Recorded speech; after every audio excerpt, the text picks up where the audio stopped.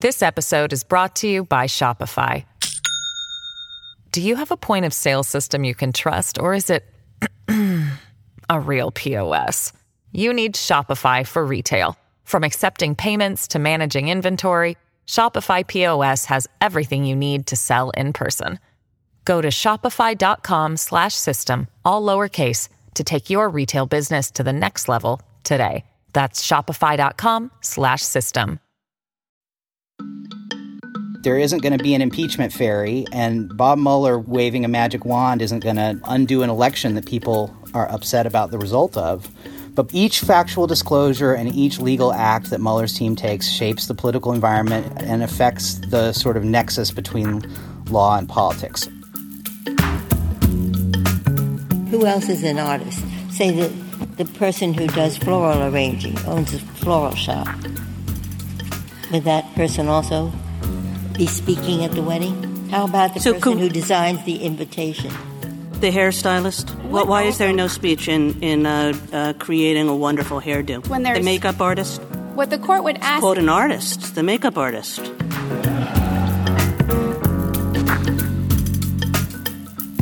Hi, and welcome to Amicus, Slate's podcast about the law and the courts and the U.S. Supreme Court. A little bit later in the show, we're going to bring you inside the chamber for oral arguments that took place this last week in Masterpiece Cake Shop. That's the Colorado case about bakers and civil rights that we previewed in the last show. But first, we wanted to turn to the unbelievable highs and lows of the Robert Mueller investigation.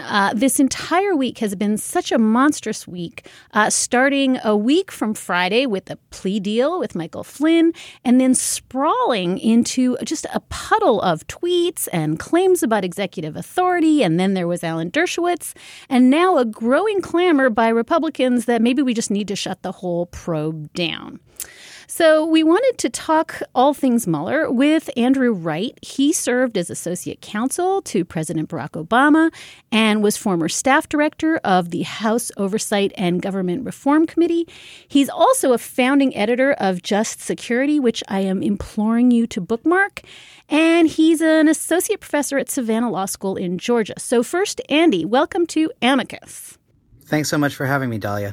Have I overstated the enormity of the mayhem that has gone on with this Mueller story this week? Well, no. I mean, just the Flynn plea deal on its own would be enough for any president in their obituary, their Wikipedia page. I mean, the president's national security advisor, who was in office for 2.5 Scaramucci's, 24 days, but even still under that short tenure, ran the national security process, was the principal national security advisor to the president and the White House, coordinated all the agencies, pled guilty to lying to the FBI about his contacts with Russians. And so I think that's just, in and of itself, it's a bombshell.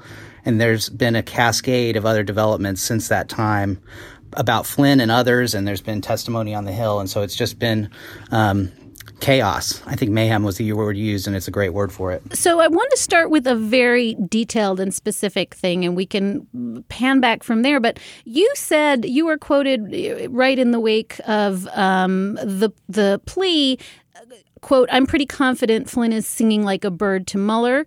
I think that was how I read that. This was not by any means being charged with everything. This was Flynn pleading to something fairly tiny, one count of lying. I think Preet Bharara has come to the opposite view.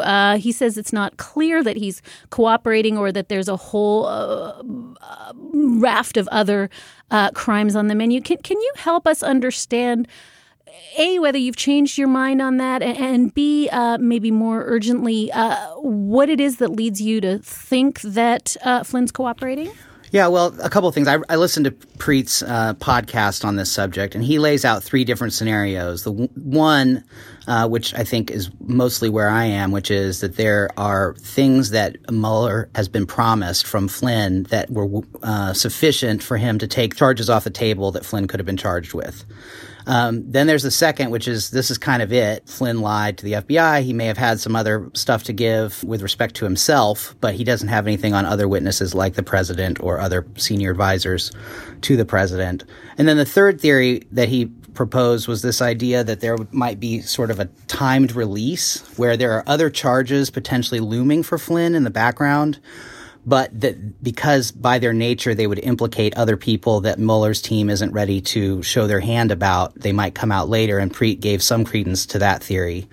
The reason I think that at Preet's there's nothing there, there's no cooperation, is not the best option is because we saw that the FARA, the foreign agent disclosure requirements, was charged against Paul Manafort and Rick Gates.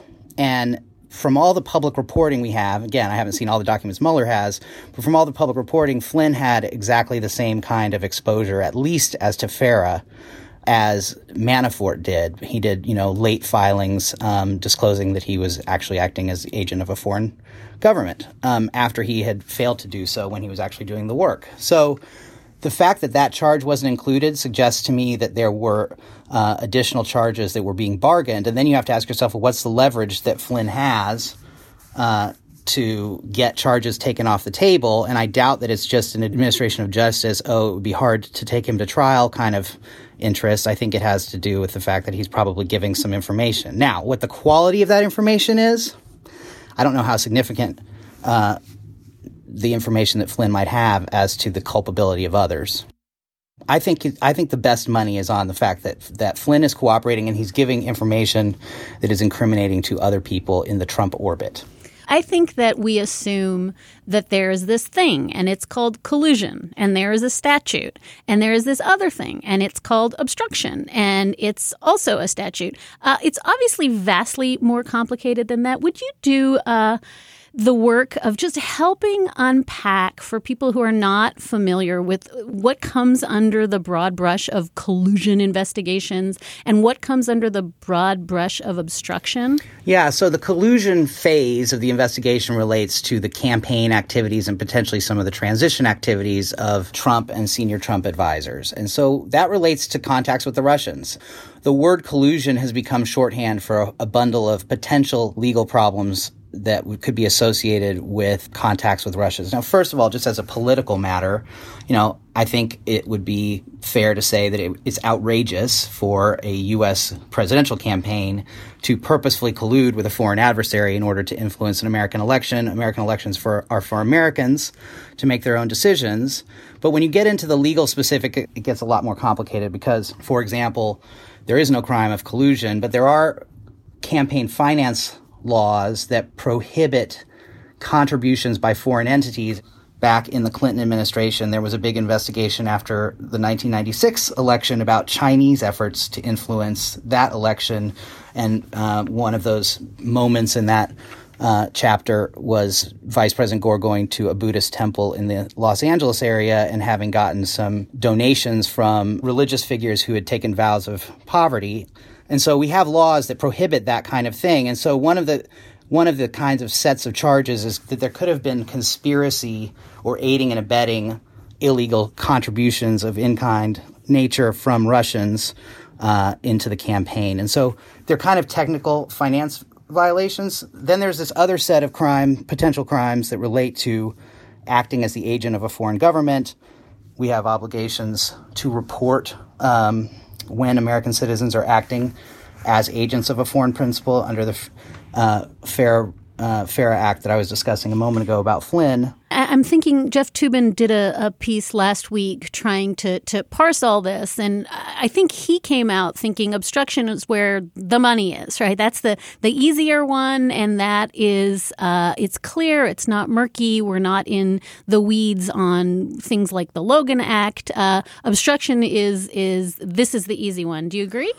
Well, it depends on the facts. But yes, we've been watching obstructive acts by the president in plain view basically since he's been in office. And it's included, berating his subordinate officials at the Department of Justice with tweets and in speeches and to anyone who will listen. And it's involved these alleged communications he had with then FBI Director Comey. And so let me just give you the cleanest one.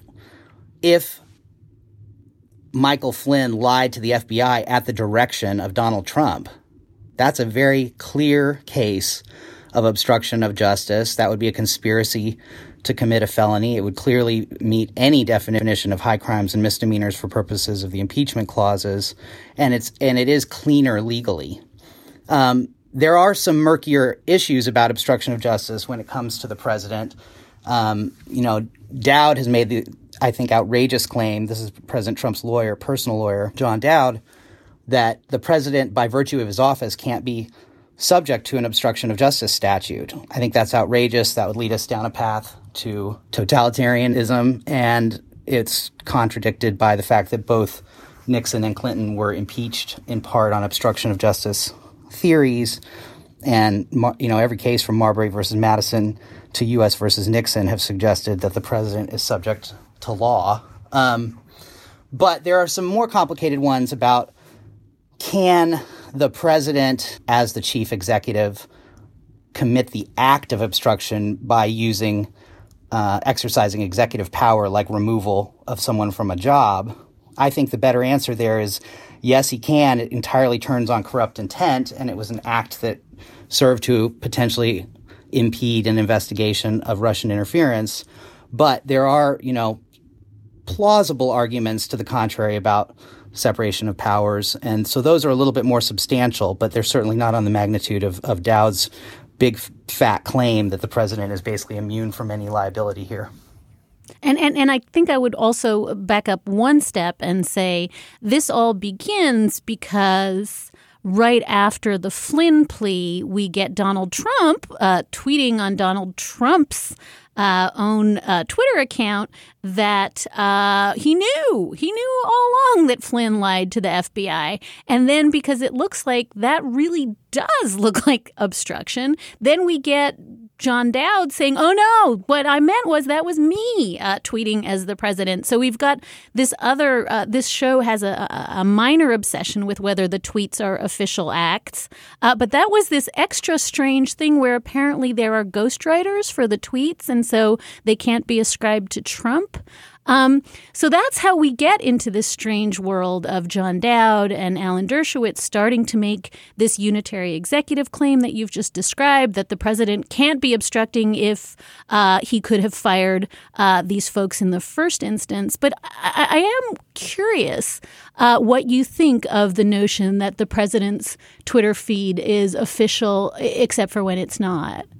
Well, I think it's a window into communications that would definitely be attributable to him and, valid evidence of admissions by him, unless there's a factual basis and testimony to suggest they weren't him. So, as a factual matter for obstruction of justice, the question is less about who wrote the tweet than what the truth is. And so if the president knew at the time that Sally Yates, then acting attorney general, told Don McGahn, White House counsel, that Flynn had been compromised because he had lied to the vice president and others, and that foreign governments may know that he had lied and therefore could use that as leverage to compromise national security. And he'd also, by the way, given an FBI interview, I think it was pretty clear to me at the time when that got reported publicly that it sounded like Flynn had lied to the FBI. So I would assume that Don McGahn walked away with that impression. That was on January 27th.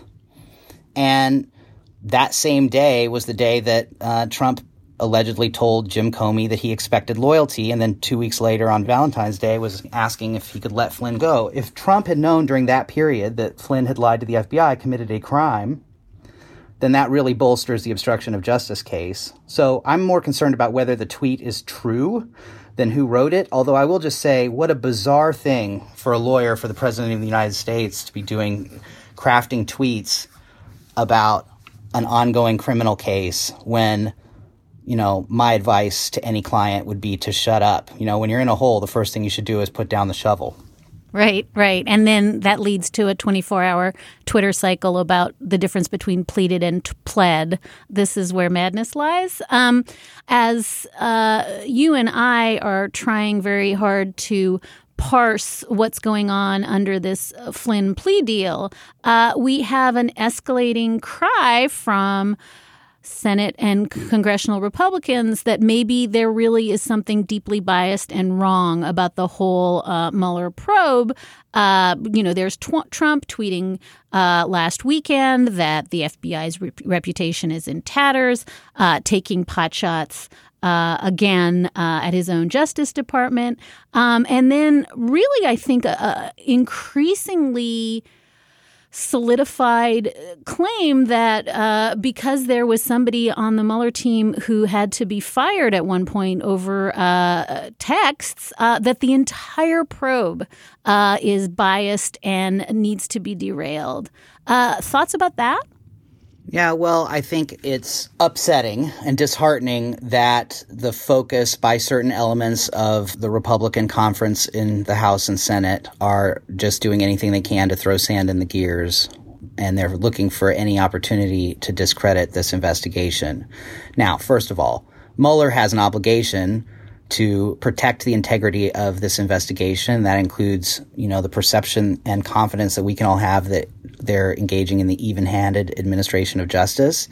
And if there's someone who is showing the poor judgment to display a bunch of anti-Trump bias who's on the investigative team, they should be promptly removed. Now, to my mind, this is really a story about responsible behavior based on what I've read, that Mueller was made aware of a problematic texts and communications by this agent and remove them from the team to try and protect the integrity of the investigation. And then the DOJ Inspector General has commenced an investigation into that conduct. So that seems to me to be the appropriate response. And the idea that that would discredit the entire investigation is ridiculous. So, the fact that an FBI agent might have had a negative view of President Trump didn't make Don Jr. accept a meeting with Russians on the theory he was going to get dirt from Clinton, and didn't make Mike Flynn call the Russian ambassador to try and undermine ongoing diplomatic efforts of the Obama administration, and didn't require President Trump to remove Jim Comey under false pretenses. So none of that goes to the facts, and I think that ought to be seen for what it is, which is just a political effort to protect the president.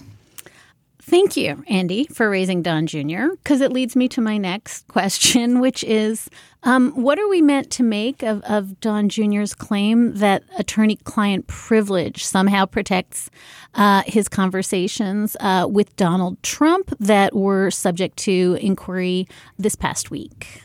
Yeah, so it's an interesting legal question, and it also is really important to the investigative work of the committee in Congress to find out the facts. So the specific, as I understand it, the specific objections that Don Jr. made related to a phone call, I believe, that involved the president and his son talking about how to respond to the media reports and disclosures about the June of 2016 meeting with Russian lawyer Veselnitskaya.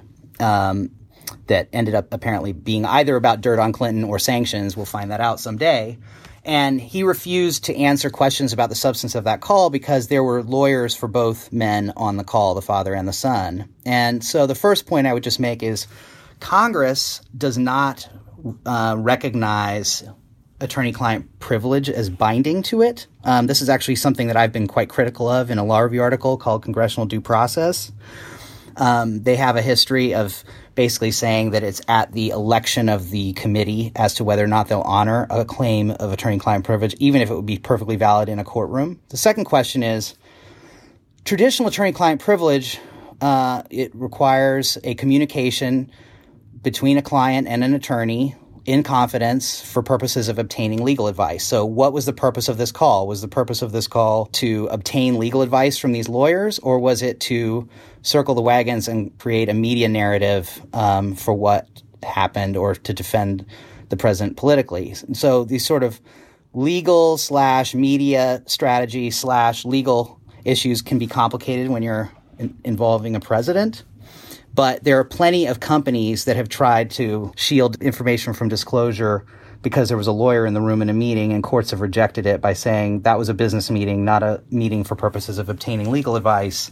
So Don Jr. is going to have the burden of coming forward and putting that rationale forward. The second issue I would say is who were the lawyers? So if it's John Dowd and Trump Jr.'s private lawyer, then that's more colorable that it could have been an attorney-client communication. But if one of the White House lawyers or if the White House media people that are drawing taxpayer-drawn salaries were on the call, I would say that the attorney-client privilege would be waived.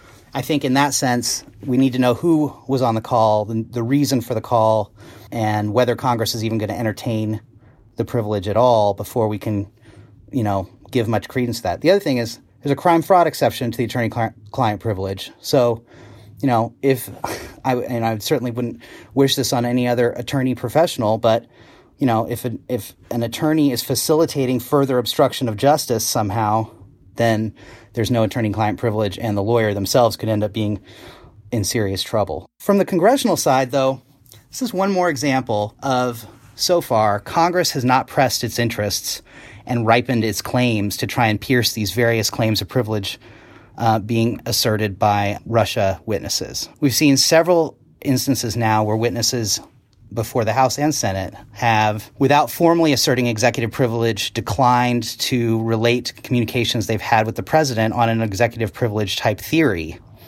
And while there's been some haranguing, mostly from Democrats, about not answering the questions, the committees under Republican leadership have not called for answers to those questions under subpoena, and then they don't have the ability to hold the person in contempt for their refusal to answer. So Congress hasn't ripened its claims. The same thing would apply to Donald Trump Jr.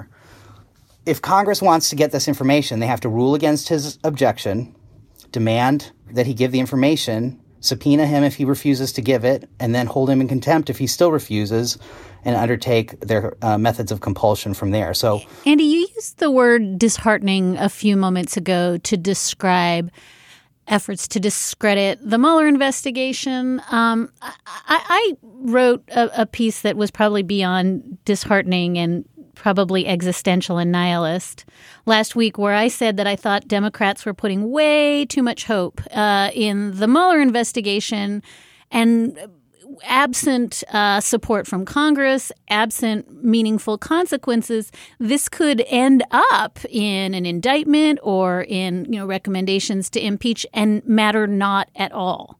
And that Democrats tend to have very magical thinking about courts and the rule of law, and sometimes that sets us back rather than helps us. Tell me I'm wrong. Yeah, your piece sent me into a minor depression. Oh, good. When I read it. That's the wrong answer. Tell me, we're going to edit that, and you're going to tell me I'm wrong. No.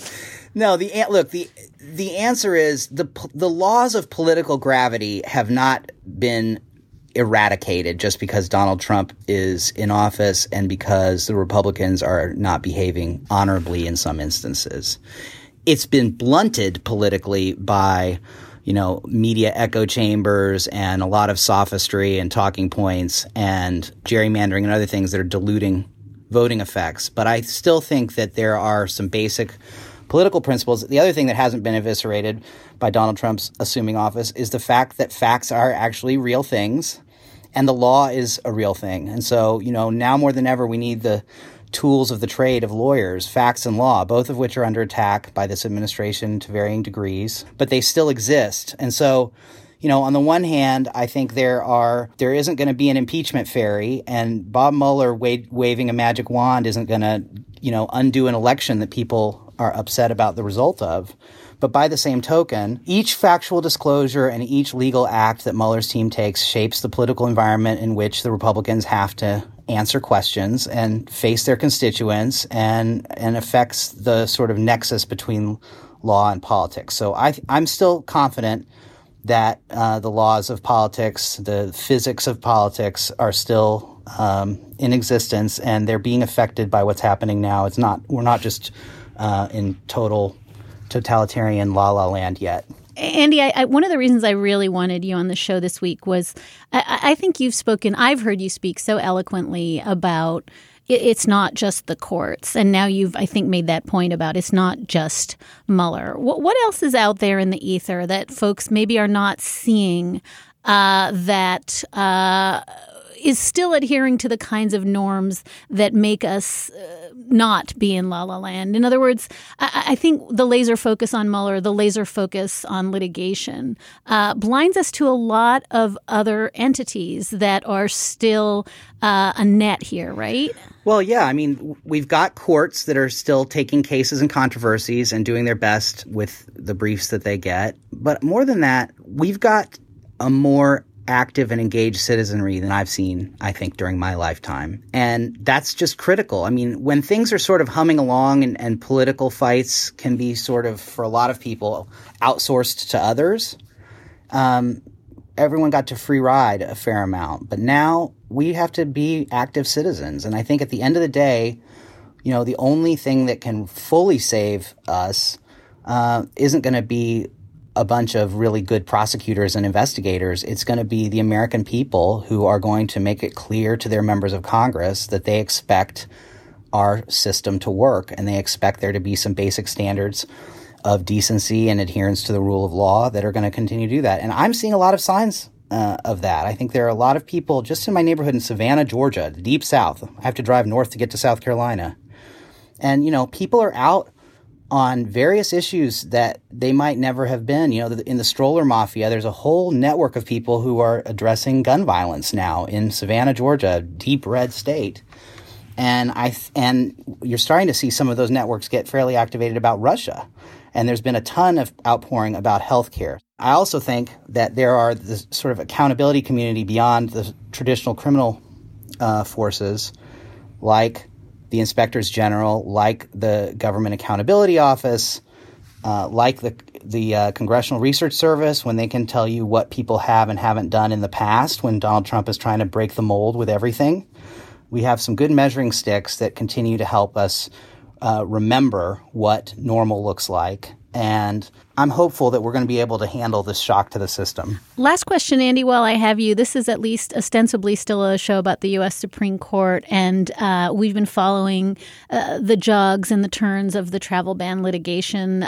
This past week, oral arguments at the Ninth Circuit, the Fourth Circuit about 3.0 edition of the travel ban. And this week, the U.S. Supreme Court surprised a lot of us by allowing, at least provisionally, version 3.0 to go forward. Do you think that the courts have chaos fatigue? Are they starting to just say, ugh, this third version, they tweaked it enough. I'm exhausted. Let's just, we're just going to wait till 4.0 and that'll be okay. So let's just stop being outraged all the time, or am I overreading what has happened in the courts to the travel ban? I'm not sure if it's chaos fatigue as much as it is that the Supreme Court undoing the nationwide injunctions kind of sent a signal that they might be a little bit more solicitous of the president's position on the merits for 3.0. And I think, my sense from reading about the oral argument in the Ninth Circuit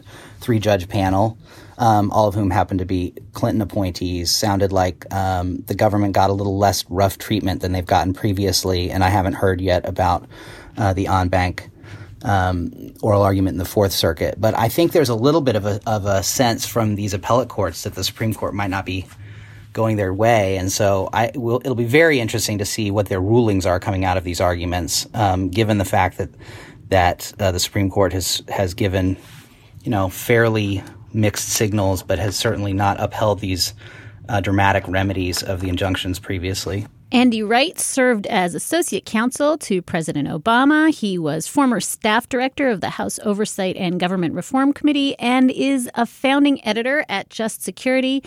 Andy, thank you so very much for giving us your time on Amicus this week. Thanks so much for having me on. I want to pause for just 1 second and tell you about another fantastic Slate podcast that you might want to check out. El Gabfest en Español is Slate's first ever Spanish language podcast, led by award-winning Mexican journalist, broadcaster, and writer Leon Krause. The hosts will discuss the news of the week in a no-holds-barred lucha libre. The emphasis of the show will be on U.S. politics and current events, but the team will also discuss international news as well as sports and culture. And they have had huge guests on this show, journalists from Jorge Ramos, Maria Elena Salinas, an ex-ambassador ambassador to the U.S. from Mexico. But oh my God, the December 7th episode includes Senator Tim Kaine, and his Spanish is much better than mine. There will even be an English language segment for Slate Plus listeners, essentially the first topic reconsidered in Inglés. Here are some of the topics that they'll be addressing: Donald Trump, the wall, DACA, Venezuela, pop culture, and of course, football, as seen from the Latino perspective. So check it out, El Gabfest in Español, Slate's first Spanish language podcast. This episode is brought to you by Shopify. Do you have a point of sale system you can trust, or is it a real POS? You need Shopify for retail. From accepting payments to managing inventory, Shopify POS has everything you need to sell in person.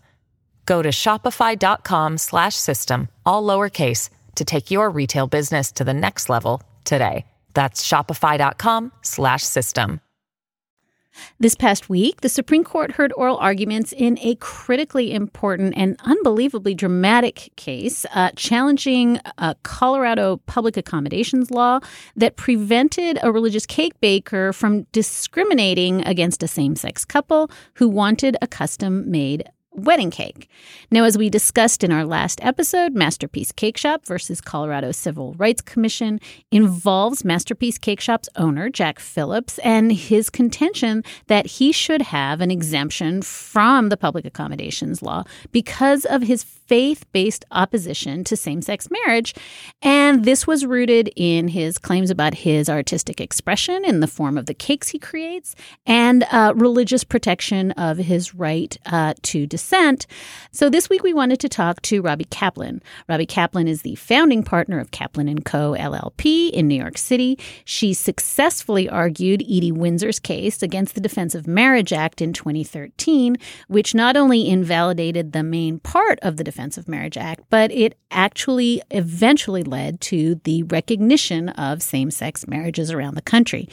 Robbie filed an amicus brief in this case on behalf of leading religious scholars and constitutional lawyers. And so, Robbie, welcome back to Amicus. It's a pleasure to be here. Robbie, when we teed Masterpiece up last show, we talked an awful lot with Adam Liptak of the New York Times about the extent to which this is a speech case. It's styled as a speech case. It's largely argued as a speech case, and yet it's complicated, right? This turns out, having listened to oral argument, either to be a speech case with a side of religion or a religious liberty case with a side of speech.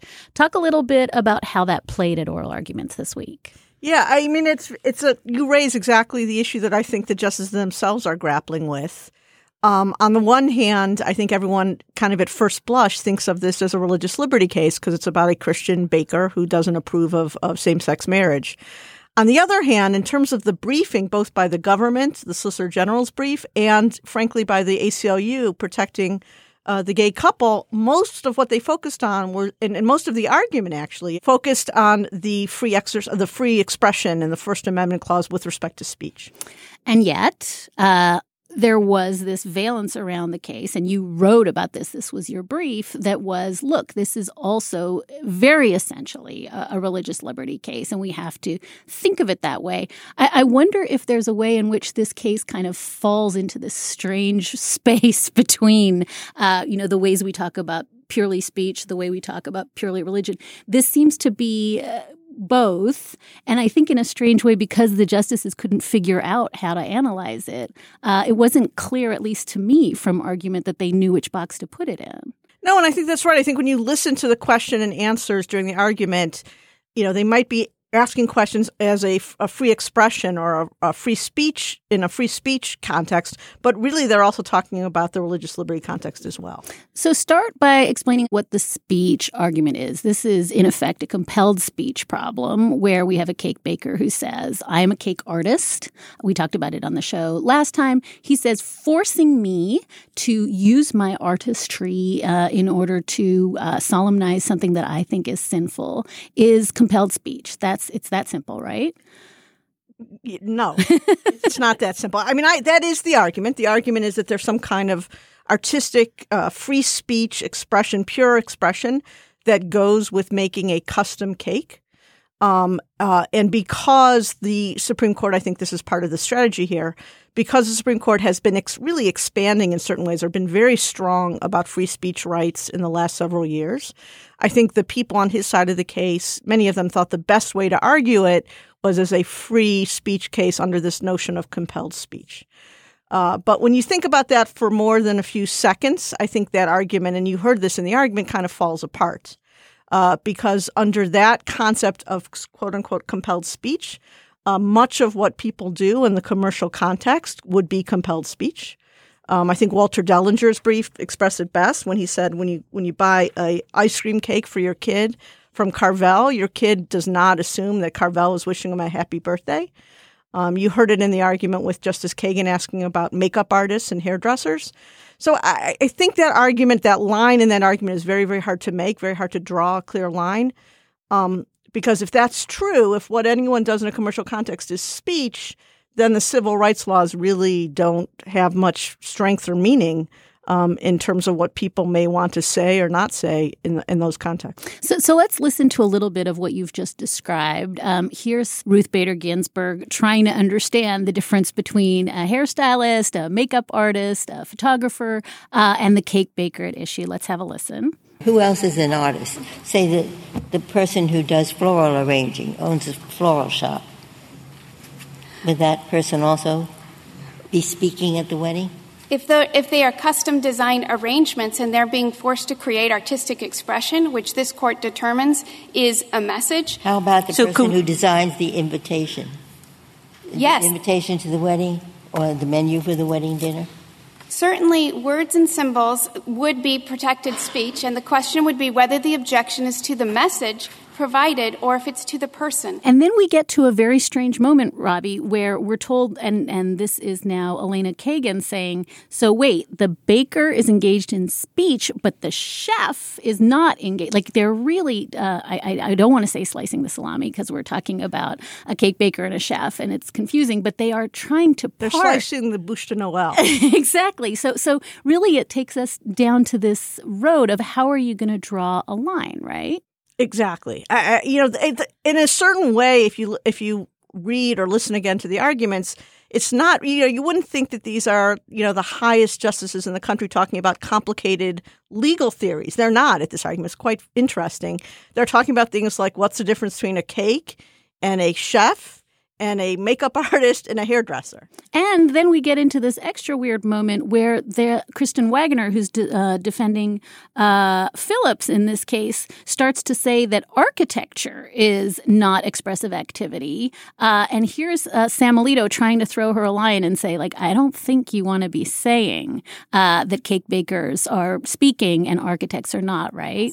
What would you say about an architectural design? Is that not entitled to First Amendment protection because one might say that the primary purpose of the design of a building is to create a place where people can live or work? Precisely. In the context of an architect, generally that would not be protected because buildings are functional, not communicative. An architectural design is not protected? No.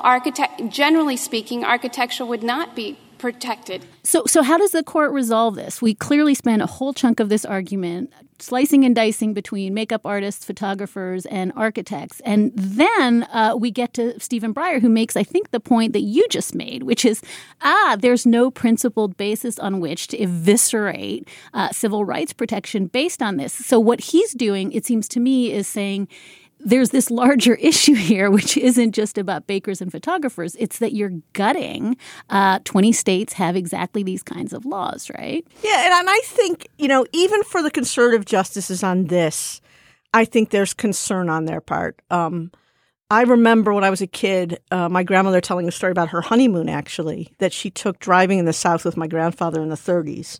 And I can remember this, her telling me the story like it was yesterday because it had such a huge impact on me as a kid. She said from time to time on this trip, they would drive into a small town, at dusk, and they would try to check into the only hotel, and the only hotel would have a sign that said no Jews allowed. I don't think anyone really, the people I've seen in Charlottesville may think that, but I think most people in this country do not want to go back to that regime for anyone. be it Jews, Muslims, African Americans, although there was a lot of discussion about whether African Americans are different, or certainly even gay people.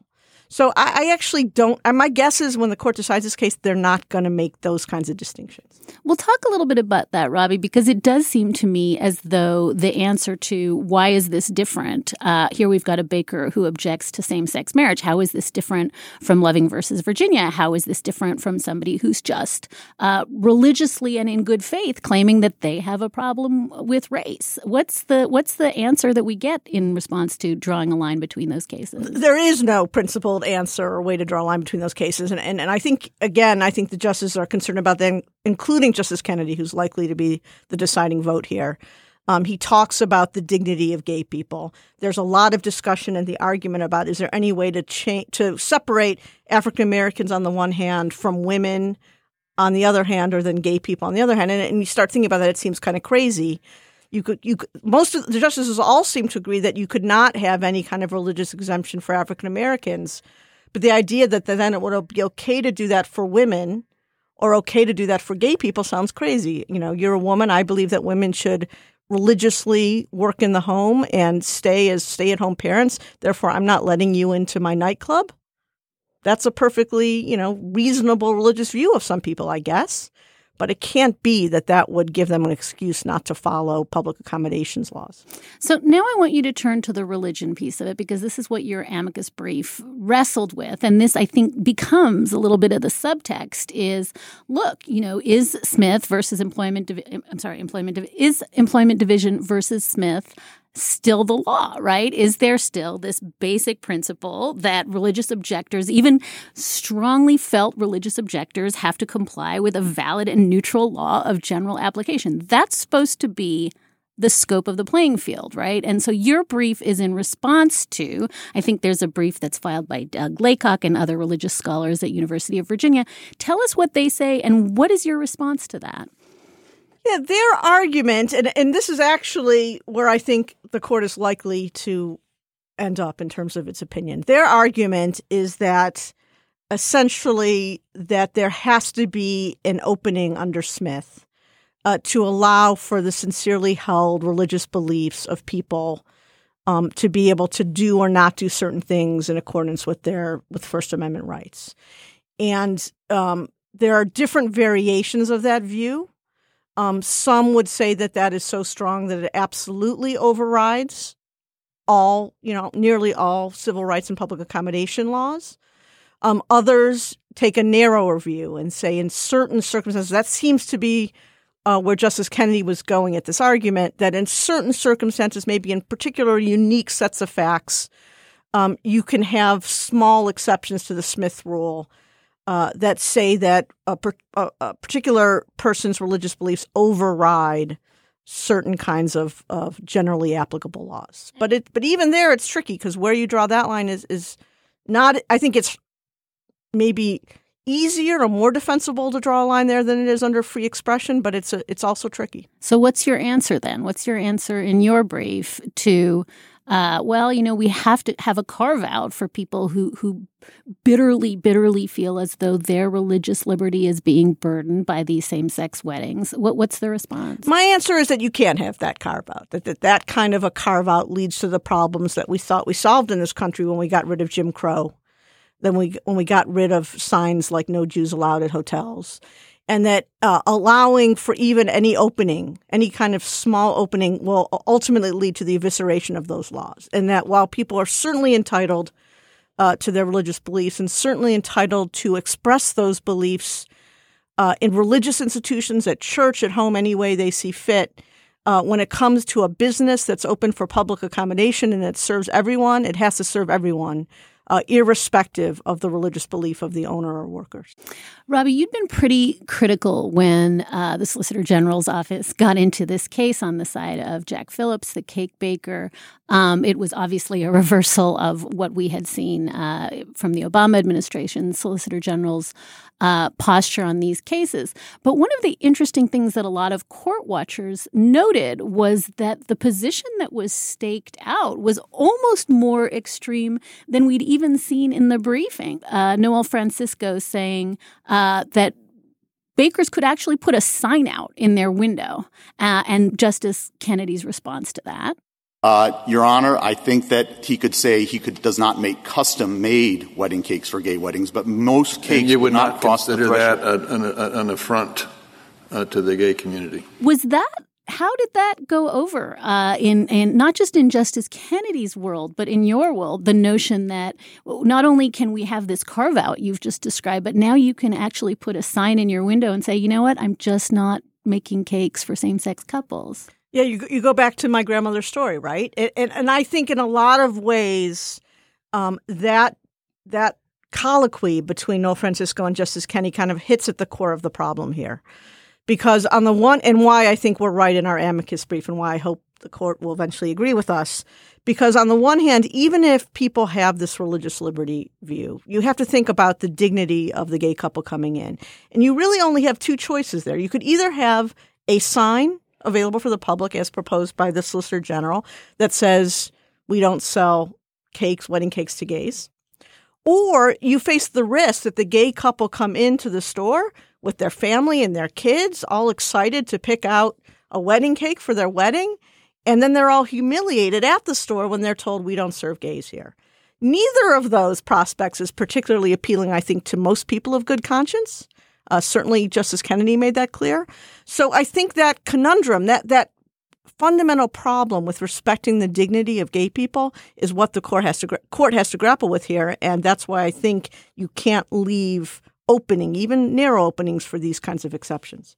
I always feel like I've always said that if amicus had a sub-theme, it would be what would Kennedy do? That's all we talk about week after week for years. And if Kennedy has one central lodestar, it's dignity. I mean, he writes about it all the time. As you know, it's at the heart of Obergefell. It's at the heart of so much of his thinking. And as you've just noted, to the extent that this case kind of in Kennedy's head becomes almost a dignity off between the affront to dignity of religious objectors on the one hand, and as you've just said, he was at pains to say a sign in the window would clearly be an affront to the dignity of gay couples.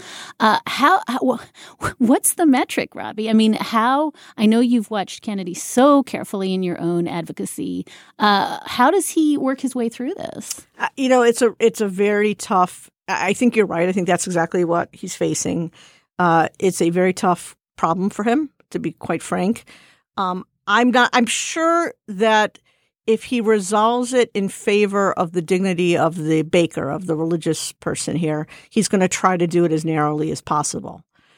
But I think he has to be worried about all the problems that we've talked about, including signs that say no gays allowed, including humiliation to people when they come into a store. So I like to think, I hope we're persuasive enough in our amicus brief and elsewhere to persuade him that he should come down on the dignity of the gay couple. Because again, no one forces a baker to open for business and sell cakes to people. But if he's going to sell wedding cakes to a straight couple, he should sell a wedding cake to a gay couple. And again, in this case, in terms of the free expression issue, there was nothing about what he had to write on the cake. As I understand it was just a cake with some kind of rainbow decoration on it. And yet, I think that he got into it here, let's listen, with David Cole, where Kennedy not only said, this is not about their identity. He said, it's what they're doing. Let's have a listen. Suppose he says, look, I have nothing against gay people. He said, well, I just don't think they should have a marriage because that's contrary to my beliefs. It's not their identity. It's what they're doing. Yeah. I think your identity thing is just too facile. So that's Justice Kennedy saying that this identity thing is too facile. That suggests that he is going to draw the line somehow between identity and conduct, or at least I think that folks who were watching and worried felt like he saw a distinction there. Is that a principal distinction? I hope not. It certainly seems to me to be very inconsistent with what he said in Lawrence, where that argument was made explicitly, and he said explicitly in his majority opinion that you can, with respect to gay people, you cannot distinguish between the conduct of gay people and their identity, that loving someone of the same sex is inextricably part of being gay, and that's your identity. It's not just a question of supposedly immoral conduct. So, again, I think things that happen in oral argument, I think people can put too much faith in because there's a little bit of give and take and kind of intellectual sparring that goes on there. That is, then people sit down and have to write something down is a very different intellectual exercise. It's very, very hard for me to believe that Justice Kennedy is going to draw a line between the conduct of a gay couple going in and wanting to buy a cake and their identity as gay people getting married and wanting to have a cake at their wedding. That's very hard for me to think that he will make that distinction. Robbie, you said that there's a way for the court to decide this narrowly. I think the consensus was after arguments, it looks like, at the very least, and you're quite right to say, and again, this should be the subtext of this show, you can only read so much into oral arguments, right? We all came out of Obergefell thinking, and out of the Affordable Care Act cases thinking that it was a done deal. So with that massive caveat, it did seem as though, again, Justice Kennedy, that his ire, to the extent that he directed his ire somewhere, was at the commission. Was that there was something about the decision-making process and the words that were spoken in the commission in Colorado that was really an affront. I think the sentence that everybody ran with in their write-ups of this case was when he talked about tolerance. Let's listen to him saying here that he felt that Colorado had evinced no tolerance. Tolerance is essential in a free society. And tolerance is most meaningful when it's mutual. It seems to me that the state in its position here has been neither tolerant nor respectful of Mr. Phillips' religious beliefs. And, Your Honor, because accommodation is quite possible. We assume there were other shops, other good bakery shops that were available. So talk for a minute, Robbie, about how we could narrowly decide this case without the sweeping implications you've just warned of. So there are civil rights laws in place that have kind of small outs for people who have strongly held religious beliefs. And the Colorado law has some exceptions, but it doesn't have that exception very clearly. And I think what Justice Kennedy is saying is that in a particular case, when a particular commission is deciding what to do under the circumstances, they have to take into account to some degree the sincerity of the religious beliefs of the person making the objection. And they have to kind of try to strike a fair balance on the facts before them. And while that is certainly subject to all kinds of crazy results on either side, and I understand the objections to that, my guess is that's where, if he rules in favor of the baker, where it will end up. He will send it back or ask the commission to reconsider if there's something more narrow that could be done here in the context of this baker, who I assume people knew, had these very strong religious beliefs. And can we just accommodate this guy in this one respect? And I think that raises probably the penultimate question I have for you. When we teed this case up a couple of weeks ago, I had a long conversation with Adam Liptak. He had gone down. He'd interviewed all the parties.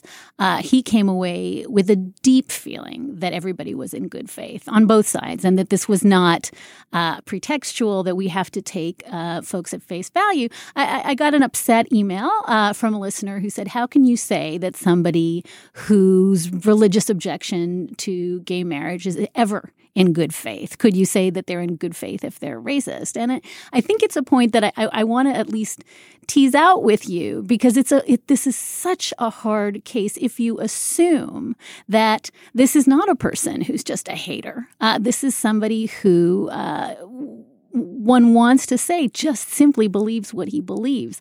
How do we get through this when we assume that there is good faith on both sides, as I think you're suggesting that we assume for purpose of this case? Yeah, I think we have to assume that for purpose of this case. And B, even though I'm a person who has very, very different religious beliefs, I may get attacked. I may get nasty emails too.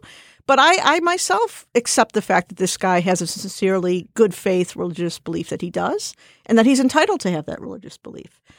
In terms of how we get through it, I mean, the one thing I look to, we're dealing with a law that presents similar issues in Mississippi called HB 1523. And in researching, getting ready for that case, I did a lot of research of the history of Jim Crow in Mississippi and religious issues with respect to Jim Crow in Mississippi. And interestingly, during the civil rights movement, when it really first began in Mississippi and was a huge matter of controversy, there were a lot of religions. In fact, most mainstream religions in Mississippi supported segregation, believe it or not, as a matter of religious belief. This is not so long ago. They said that religiously that African Americans and white people should be separate, and that was their religious belief to think that way. And again, it sounds nutsy today, but I have to believe that for some of them that was in fact their religious belief. Soon enough, after that first started, times changed, and perceptions of what is religion and what is religious belief changed. And within a matter of only a few years, all the mainstream religions in Mississippi, religious groups in Mississippi, changed their views and said, no. The Bible teaches us that every man is created in God's image and that is not a religious belief, and we now support efforts to tear down segregation. I think it's going to take some time for this to happen with respect to gay people. This is a new thing, just like it was in Mississippi. I don't think that we will ever get to the point with respect to gay people. We may not ever get to the point that we have with African Americans, where it's universally accepted among religions that gay people have equal dignity to everyone else in God's eyes. But I do think that over time, people will accept the fact that, at least with respect to public discourse and public exchange and the public market, it is the right thing to do. It is morally the right thing to do to treat gay people, the same as everyone else. And I think this case, you're seeing kind of the early version of that kind of being worked out in this country as a result of Obergefell. And I think it's going to take some time. And that's why I think if the court rules in the favor of the Baker, they will try to find a very narrow way to do that.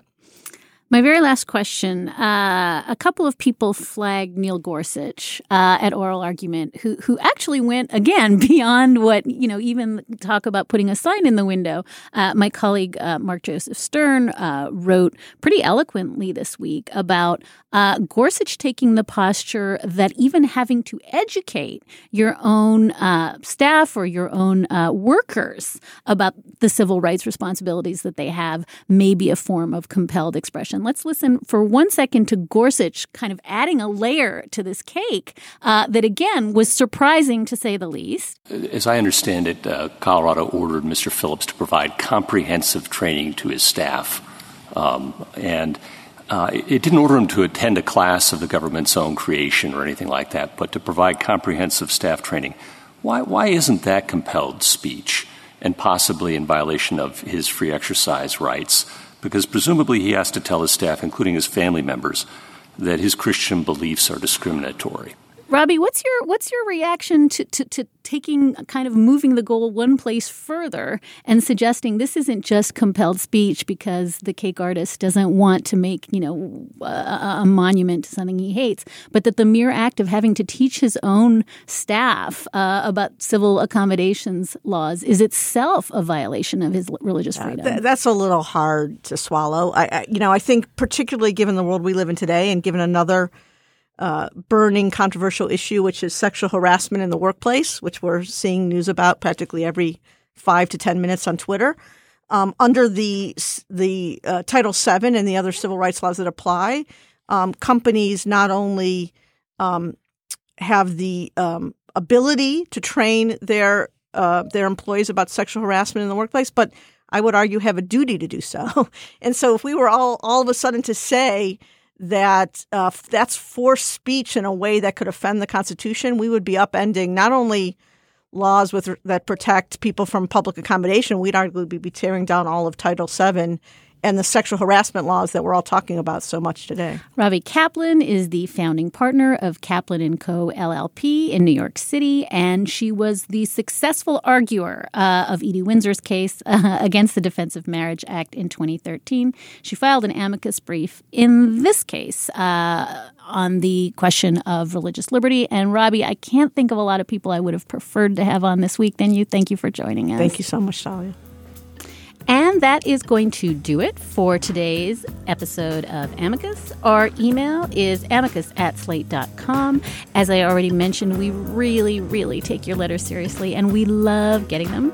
You can also find us at facebook.com/Amicus Podcast. Thank you so much for the feedback. Transcripts for this show are always available to Slate Plus members.